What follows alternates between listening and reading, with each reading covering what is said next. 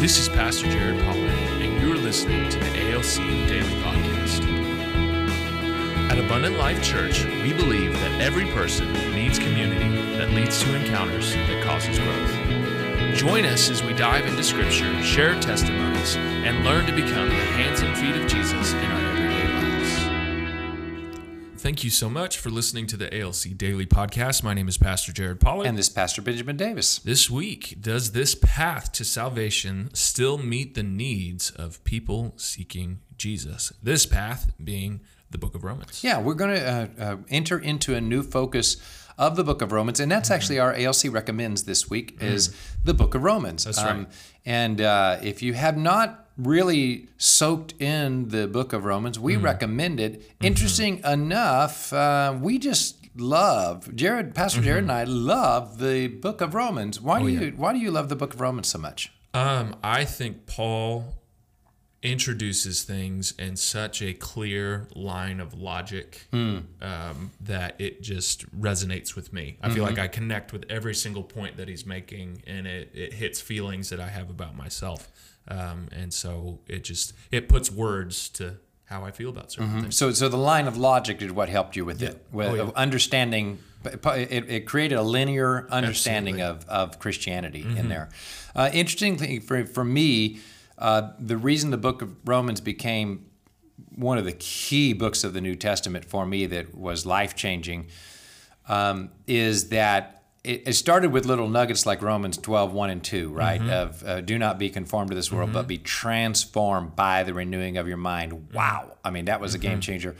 But the other thing the book of Romans did for me was after I became a Christian, I had all these things going on inside of me, and learning to articulate those things was hard. Yeah. Romans articulates them for you. Yeah. Romans articulates why is there a war inside of me.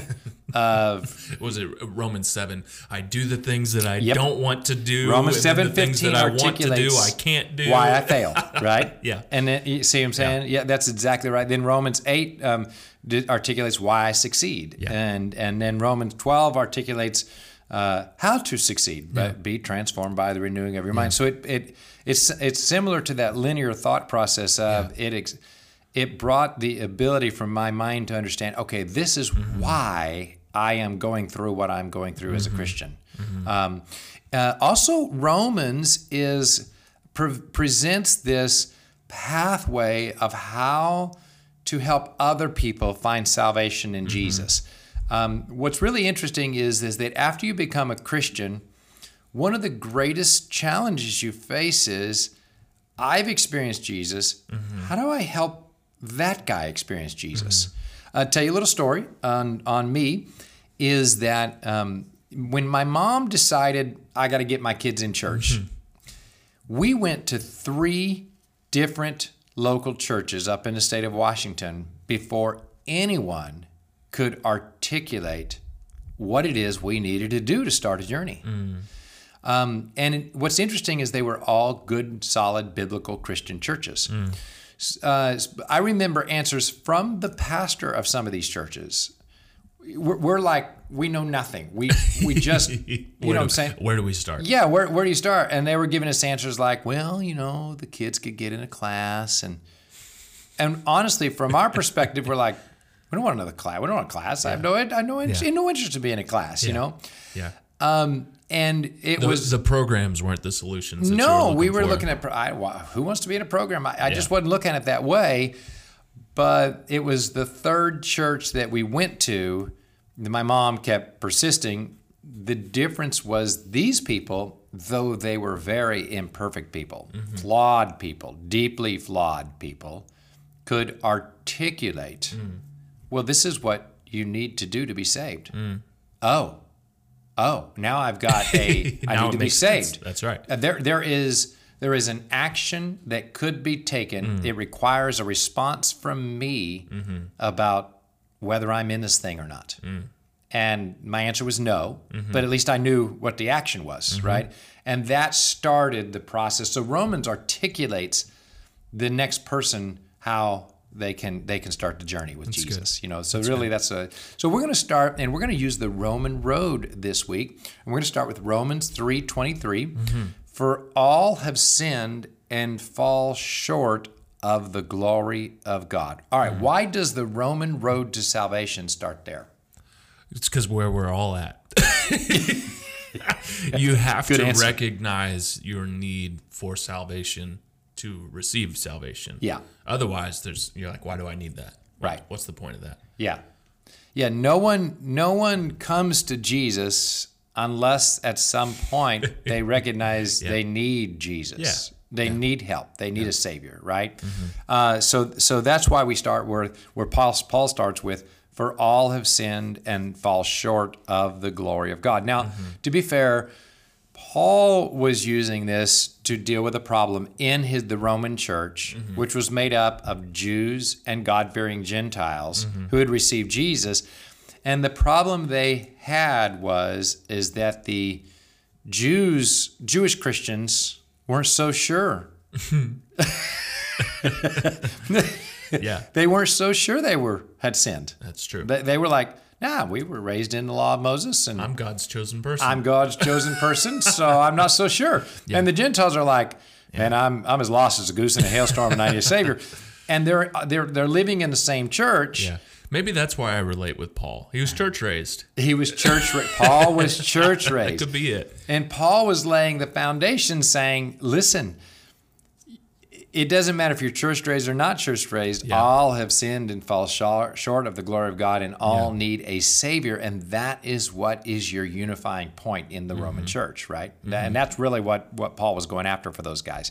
So it became foundational, is that all have sinned and fallen short of the glory of God. Now, the second verse along the Roman road is Romans 5:8 that goes along with this. So I start with, I have sinned and fall short of the glory of God, meaning I'm unworthy to be in God's presence. I'm unworthy of a miracle. I'm unworthy of Him working in my life. There's a gap between me and God that can't be filled by me. Yeah. But Romans 5:8 says, but God shows His love for us in that while we were still sinners, Christ died for us. So Romans 5:8 gives the hope Yeah. of, that. And do you still find this to be a challenge today with people? Yes. You know how I find it to be a challenge? I still talk to people that when you invite them or offer them something in Jesus, their response is, well, I haven't been in church in 15 years.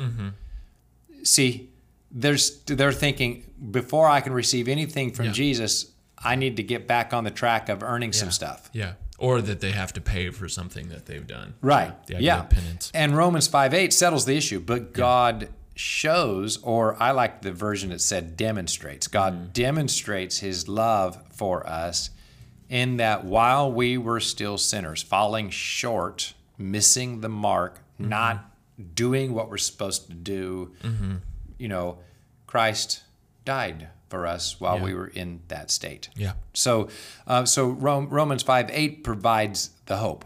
So right out of the gate, you've got the problem and hope for the problem. How have those things helped you through the years?